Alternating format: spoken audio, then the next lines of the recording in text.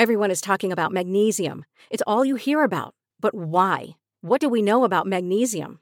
Well, magnesium is the number one mineral that 75% of Americans are deficient in. If you are a woman over 35, magnesium will help you rediscover balance, energy, and vitality. Magnesium supports more than 300 enzymatic reactions in your body, including those involved in hormonal balance. From functional medicine doctors to mental well-being and female hormone experts, we all know that magnesium is the one mineral to improve all aspects of well-being and health. But which one? Magnesium Breakthrough from Bioptimizers, the trusted choice recommended by leading experts with 7 best-absorbed forms of magnesium to ensure your body receives the support it needs for overall well-being. Go to bioptimizers.com/balance today and use code BALANCE10 for 10% off. Support your journey to wellness at bioptimizers.com/balance. Magnesium Breakthrough from Bioptimizers, your foundation to optimal health and vitality. Hello everyone. When looking back at 2020, it's hard to remember everything that happened. On one hand, it was a year of procrastination and reflection. With other words, our lives were put on hold. On a society level, though, it was so much that happened that it's hard to recall even bigger events and debates. One of the many storms on social media came from the arts sector, my sector, when we were told in September by the government that our jobs are not viable.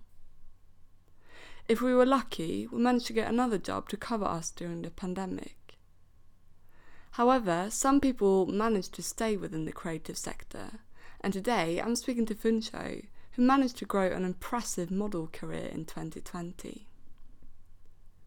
Apart from discussing the problematic industry in terms of body image, we also talk about tokenism and if there's a correlation between her fast-growing career and the Black Lives Matter movement.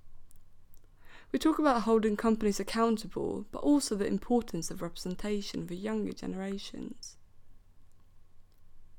Being vocal about representation is nothing new for Funcho. She shares my passion for art and activism, and we talk about her amazing collective at Dorado, London, a community for black women and women of colour who practice any kind of art form.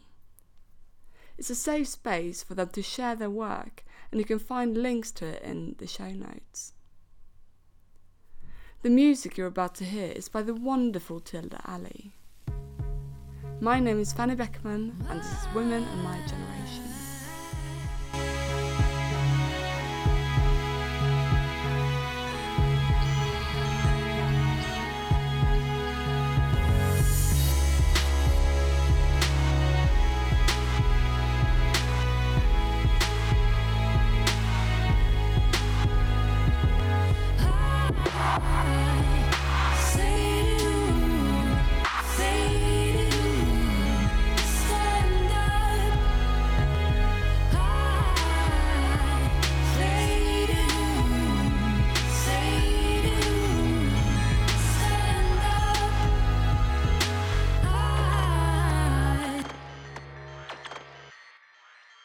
Hello, Funcho.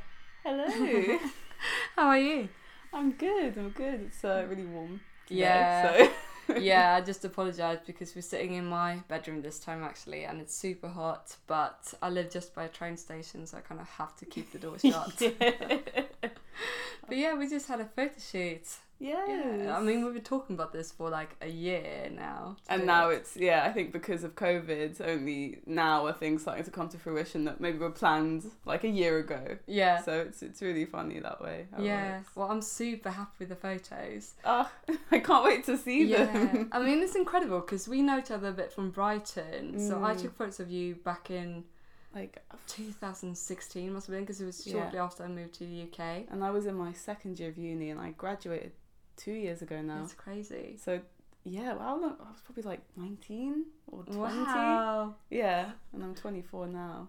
So much has changed though. I just like when I took photos of you today, I could tell like there's a massive difference because you were a bit like insecure back then, a bit shy. Yeah. But obviously now you work as a model. It's a completely different How story. times have changed. Yeah. Yeah. I was even thinking that. I was like, I wonder what you're thinking, like, as I'm moving around. Because I remember that first shoot. I literally didn't know what I was doing. I was, like, sat in the same pose for, like, 10 seconds. And then I'd move. Like, it was quite static. But no, it's nice. I mean, those photos are still on my website, actually. Oh. I'm super happy with them still. Oh. That's good then. At Yeah. least at my worst, I was still okay. Yeah, you had it even back then. But it's funny, obviously, I just mentioned that you work as a model, and it's quite recently that you started to do it.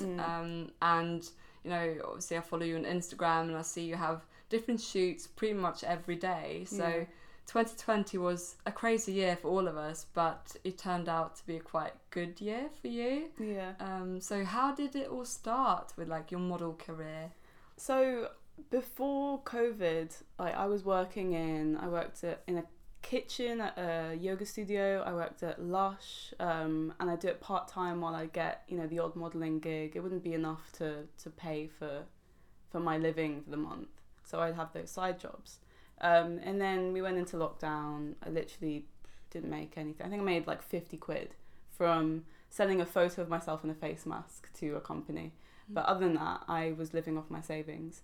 And then I think because of Black Lives Matter, suddenly, out of nowhere, I was suddenly working like 5 days a week, sometimes 6 or 7, just non-stop from June. When things started to open up, it was like boom, boom, boom, boom. Like, and I also think it wasn't just because of Black Lives Matter. I also think that I had taken the time during lockdown to look into myself a little bit more, to confront things that, you know, you suppress because you're living your everyday. And I think that I was in a better headspace and had more confidence in myself to put myself out there and to feel my best. And I think that's also why I was getting the work. So yeah, I'm very, very grateful that it's all come. But that's how it went, really. Like, it went from 0 to 100. Yeah. Nothing really. So did you contact model agencies, or how did that happen? Well, I was doing it freelance for, I would say, from when I graduated uni. That's when I was getting paid jobs. Oh, okay. Before that, it was like hobby. You know, when we shot together, it was like the guy I was dating at the time suggested I should be a model, and I was like, I don't really want to be in that industry. But I started to think, oh well, I'll get some photos, my portfolio. I don't mind being in front of a camera. And then it was when I got to my final year of uni, I started to get paid jobs with quite big brands. Like, I think one of the first jobs I got was with Neutrogena. Wow. Yeah, and it was off a Facebook group. It was like a feminist Facebook group. I don't think they have it anymore. I think it was Bossy. Oh, something. Okay. Yeah. I recognise them. So I think they've shut it down because there was so much fighting and things on it. So they just shut it down. Such a shame. Because there was so many creatives on there. There were photographers, models, actors, like all women just like collaborating with each other, or giving each other jobs, or saying, "Oh, I've seen this job. We want to look for someone in this industry." But yeah. Anyway, that was one of the first jobs I got. And I got that freelance, and then I started to get other jobs freelance through Facebook groups, through word of mouth, Instagram. And then in March 2020 was when I took it all to an agency, which is my first agency, and I said, look, I've worked with all these brands, this is my portfolio, and they were just like, oh well, you're already working, so we have no reason we shouldn't sign you. And so yeah, that was the first time I got signed by an agency. It's funny as well because I'd been scouted since I was 16, 17, and I'd always be rejected because it was either that I was too big to be a straight size model or too small to be a plus size model, because I was like a size 10 to 12 when I was 16, 17. So before we started recording, you kind of mentioned that you have been told by other people, not by your agency, but doing Fashion Week and all that you're too big to do that kind of jobs.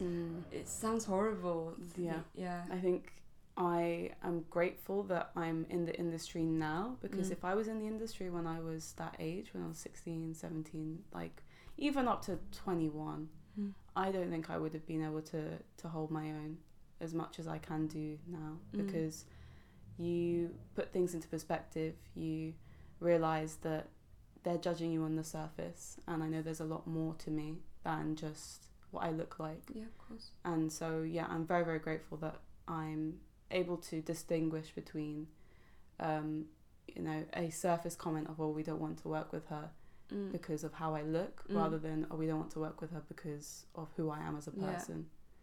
But what do you say when you get a comment like that?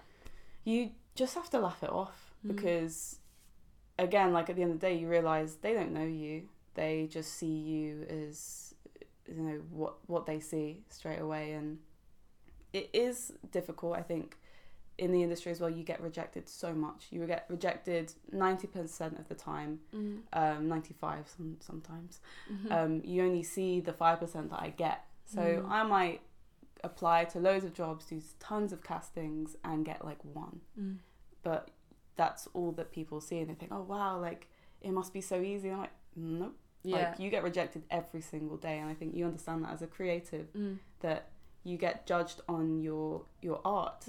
And it sounds a bit weird, like when you say, oh, I'm judged on my art as a model, because you kind of are, because I am my parents' art in a way. Oh, so that's beautiful. Yeah, they're always getting their art's always getting judged. The way that I model things always getting judged. So yeah, it's like things that, you know, you put your heart into, or there's more vulnerability there.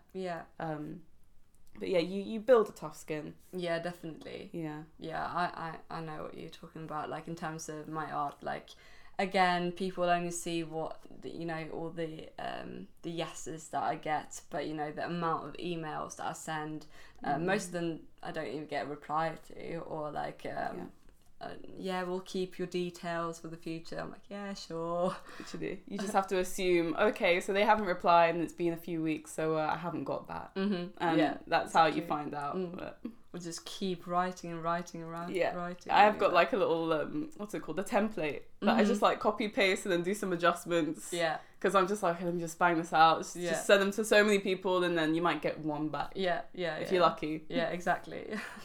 Oh God, I know that feeling too well. Literally. But you mentioned a bit briefly now that you've been thinking about if your model career took off because of Black Lives Matter. Is that something that you think a lot about, like in terms of the fashion industry or the beauty industry now? Or do you think that's an issue? Because I feel like it could go either ways. Obviously, it's a big issue with tokenism, and but then also it is really important with representation of various people. And I think it's just from where I'm sitting, I feel like it's the intention behind it.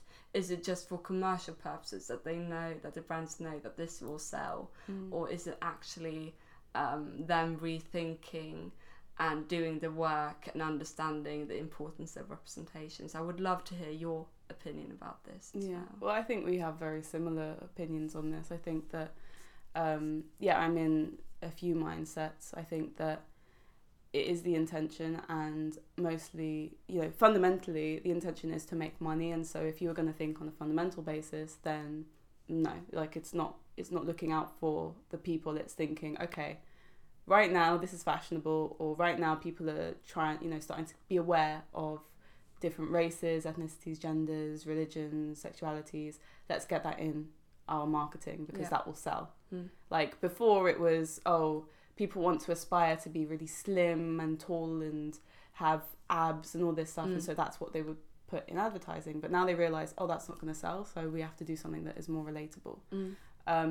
So yeah, if I was going to say fundamentally, I think that no, the intention can never be like so kind of ethical, or so like, what's the word?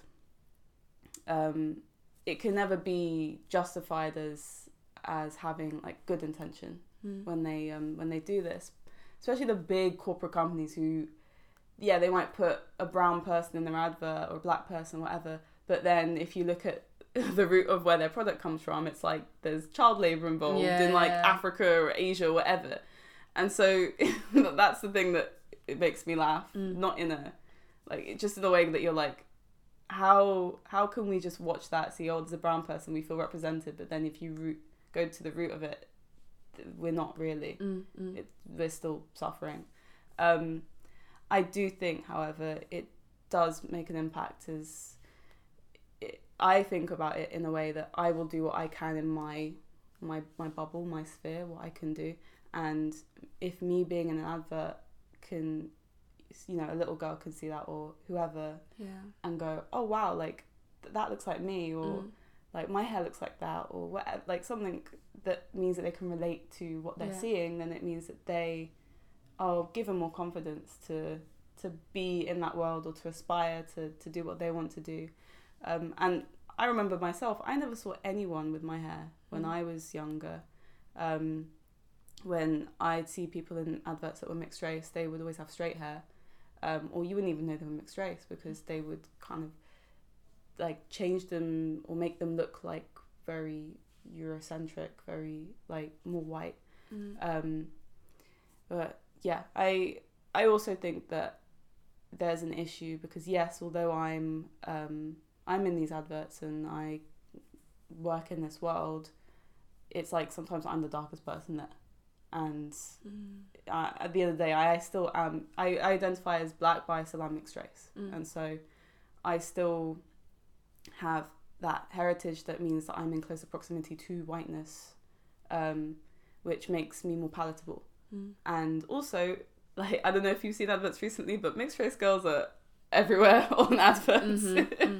Like, it's crazy, like how that's happened. And part of me thinks, yeah, I'm in fashion, but the other part of me thinks, well, you know, if they're gonna give me money for this, it's like I'm consciously knowing that they're using me, but I'm also using them because I need to pay my bills. Yeah. And also, if I get the money from this, then I can invest it and actually do what I want to do, which is exhibitions that help promote black women and women of colour's art. So that's my my take on advertising at the moment. I love that you said that you are using them just as much as they are using you. But also thinking about like representation. I know you've spoken about this before. I'm thinking about the Sainsbury's Christmas ad in December, and how much comments it got, like a lot of negative comments, but also positive, because people could finally relate to that advert. And you've spoken a lot about Black Lives Matter when it kind of was reborn last summer. So you educate mainly white people, I'd say, on how to be better allies. So, for example, what books to read. I know you had a video about that. But then I'm also thinking that a lot of black people said it's not on us, it's you know, there's all the resources out there, black people have been allowed for centuries, it's not our job to educate anymore. So what are your thoughts on that? Because you decided to actually create these educational videos. Yeah. What made you do that? I think that it is because of my close proximity to whiteness. Like, half of my family are white. My mum's side are from Liverpool. And there'll be certain comments and things that they would say, and, you know, when I would go up north to see them, but they wouldn't know, because they've not been exposed to, you know, black people as much, perhaps, or if they have, then there's not been so many that they're questioned about their actions. And I almost sympathise with that, because I realise that a lot of the time you are a product of your system, of your product of your environment, sorry. And so there is only so much you can learn within your kind of your sphere. You can Google things, yeah, of course. And I think in one of my videos I probably say you should Google it. But I think at that point I was at the point where I was like, I have the energy to explain these things, and I also want to make this more accessible to people. And I know that people are more likely to watch me because I'm a bit more relatable to them, or in closer proximity to them. Because I know there was another girl who was making videos, and she was darker skinned, and it felt like she wasn't getting as much traction. Really? Yeah, and I could see that, and it's like, well, she's putting this work in, and I know that she's not going to have as many people watching it, because perhaps there are audiences that are more open to seeing her, but then there are also people who just haven't been exposed to that, and it's a new world, which is weird to think, 'cause I'm from London and half my family are black as well, and so it's like, that's so weird that people don't just see a human speaking things. It's what they're more comfortable with. So that's also one of the reasons why I started. Do you know this other girl? I can't remember her username. I don't want to. Yeah. No, of course. Yeah, that it's just, yeah. Again, we are in this bubble, in London, but then you do realise that it looks completely different elsewhere, and how many different opinions are out there, unfortunately. But what kind of reactions did you get from your videos? It was a lot of people thanking me for doing them. There were like a few more questions that I got. Some of them were a little bit tiring, so I did choose not to answer them. It'd be like in the DMs. So could you just explain with your own words what it is you're talking about, just to make sure that everyone is... Oh, okay, yeah, sure. So, as in what I spoke about in the videos? Yeah, because there was quite a few different ones. You had different topics in every video. Yeah, so in the videos that I did, it was quite, simple ways to integrate Black Lives Matter into your everyday life, and things that you should... you should think about, or you shouldn't say, or like different videos on, like I did one on the Sainsbury's advert that came out, that there was a black family and there was uproar about that. So a lot of videos to do with, black people, and how we can understand the lived experiences of black people and just be better humans. And also I went at the angle of giving questions rather than just telling you what you should do in some of the videos. Just really because I think that we underestimate, not only do like people educating underestimate others' intelligence, but we underestimate our own intelligence, and we feel like we should be spoon-fed information. But if you just ask the right questions and get someone to think about things, then most of the time they do come up with the right answers if they're open to it enough. So that's the angle that I went at. Yeah, definitely. It's so good that you had quite a lot of people who viewed it that normally wouldn't necessarily. Yeah.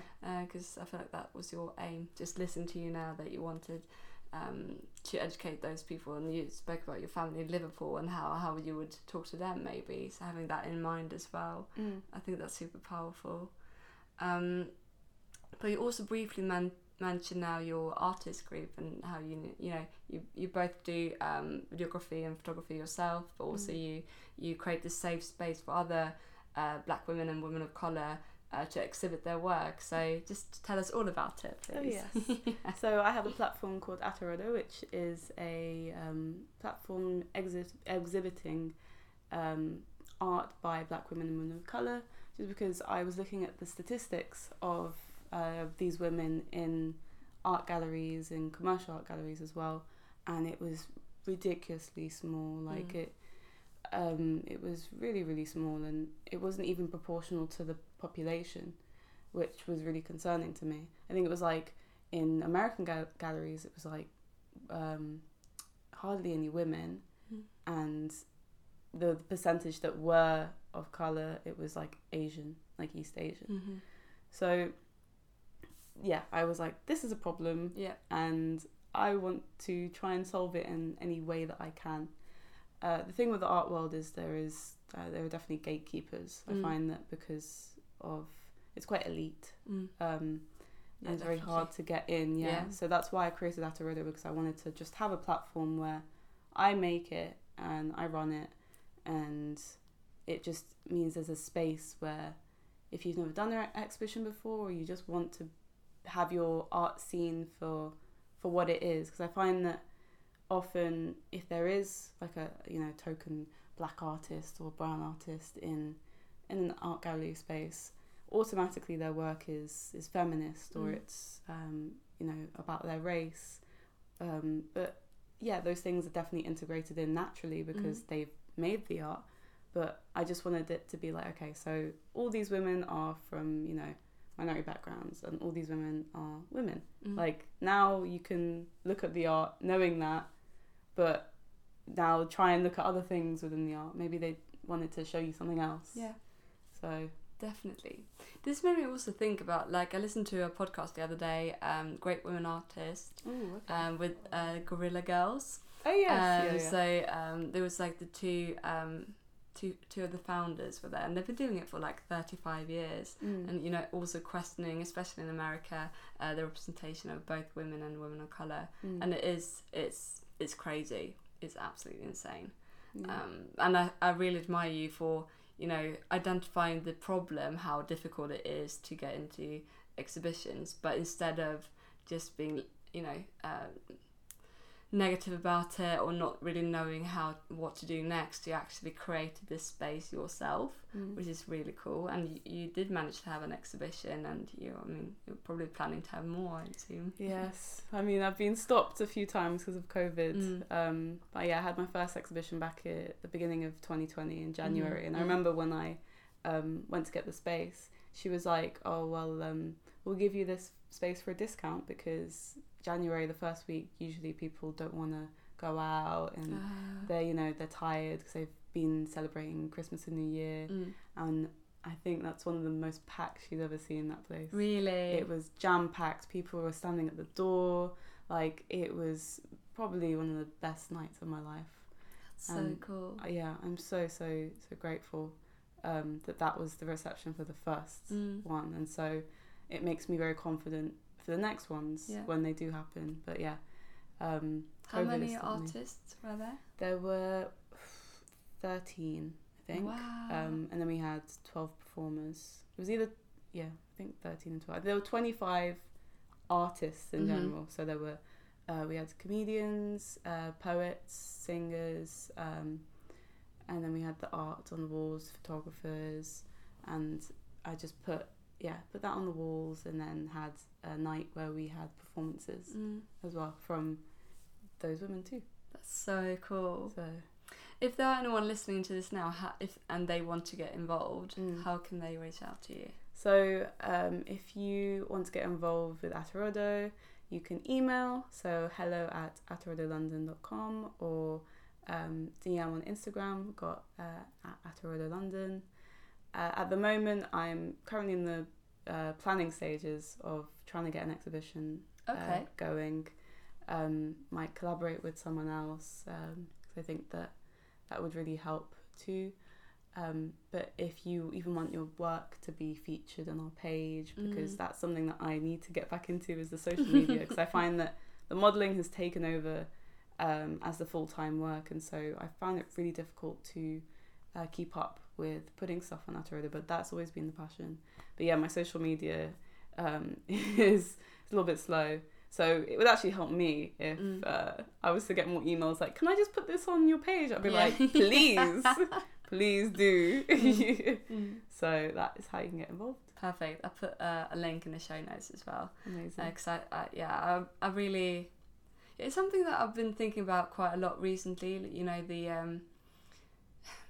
the power in collaborating with other people, because as an artist you can get really lonely as well, and I just personally feel like if you have more people involved, you get new perspectives and new ideas, and you will just create even better things together. Oh, for sure. And I think that you all fuel each other and you uplift each other because you know where you're coming from. Whereas if it's like you alone and you're facing, like, you know, maybe a big company or something, it's not going to have that same effect. Whereas, it does create that community. Yeah, definitely. But in terms of your own artwork, do you have anything you're working on right now?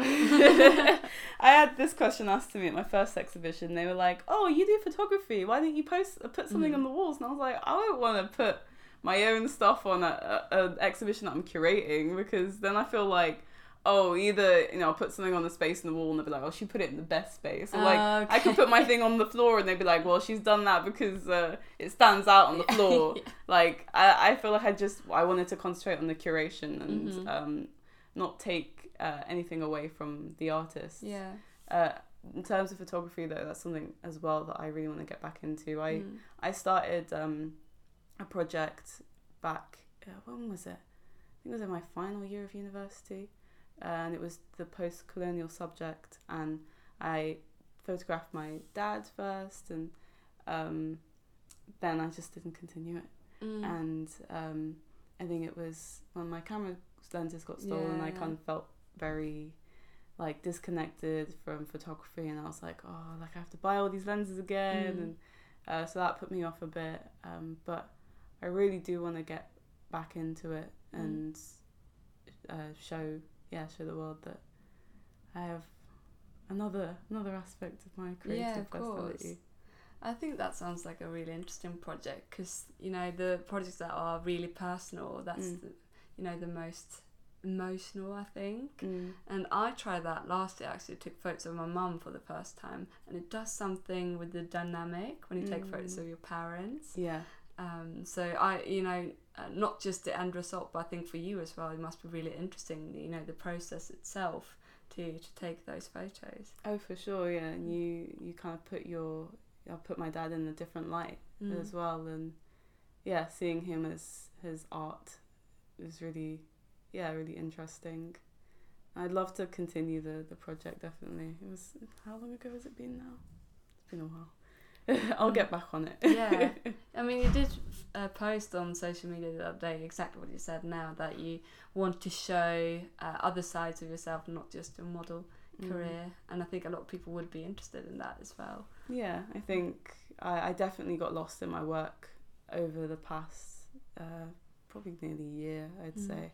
I look back at myself during the first lockdown and during June, July, like those summers, and I saw someone who was a lot more open and showed more aspects of their life, and I just want to get back to that because it feels more authentic to me. And I understand, like, you're posting things on social media, it's always going to be for others to see, and so there's always an element of showing you the best parts of my life, which I will, because that's what I want to do.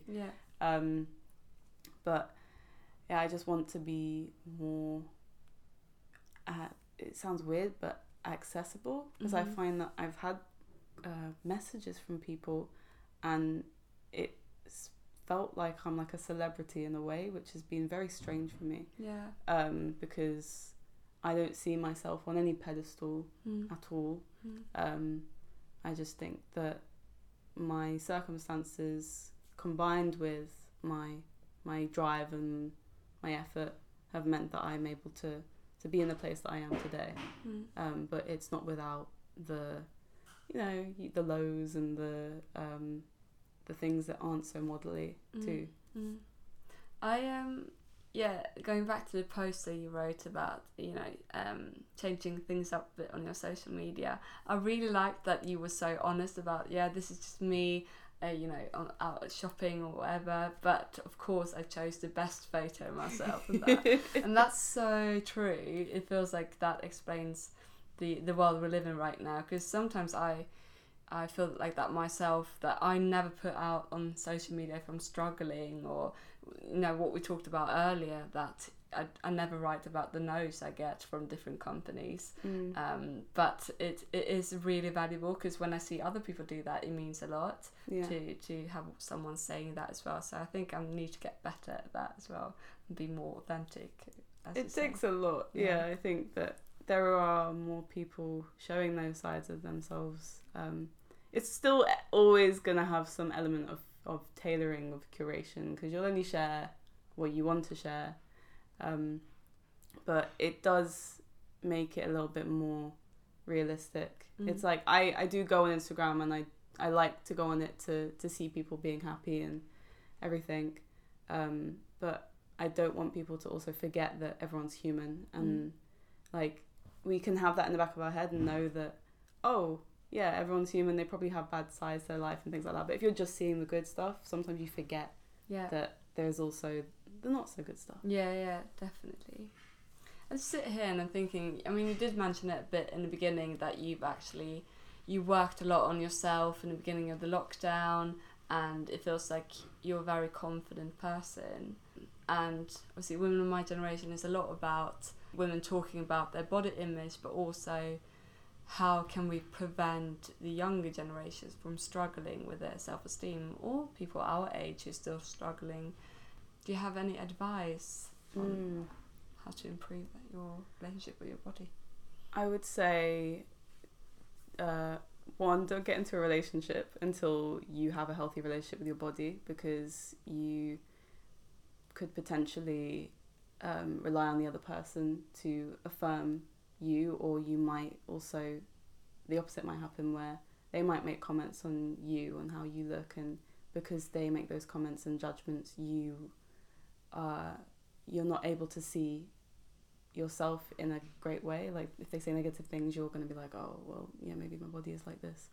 I also think that it's important, like for us, I know that it's difficult, but the people who do have that kind of body confidence, to just post or to just be themselves, and to have other people see themselves just doing that, and like, you know, posting things that don't have filters on them, and just little things like that make differences.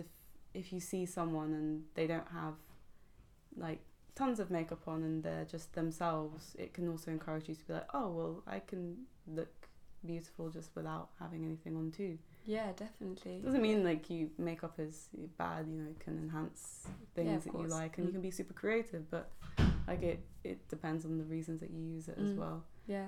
Like, yeah, 100%. We're just way too harsh on ourselves. We will never talk to other people the way we talk to ourselves sometimes. Yeah, like that's another thing that leads me on to another point, is like, speak to yourself like you're your friend and not your enemy. Like if you have, just say that you are your best friend. Like if you saw it on the outside, like how would you speak to your best friend? You wouldn't say, oh, like you've got so many rolls here, or you need a toned stomach. Imagine. Yeah, like cut them out of your life completely. Literally, yeah. And so imagine you're then saying that to yourself. That's not right. No. So I think, yeah, see yourself as your best friend rather than like your worst enemy. Definitely. I think that's a wonderful way to end this conversation. Yeah. So thank you so much for taking part. I really enjoyed hearing all your different opinions and your perspective on everything. Oh, thanks for having me as well. My pleasure.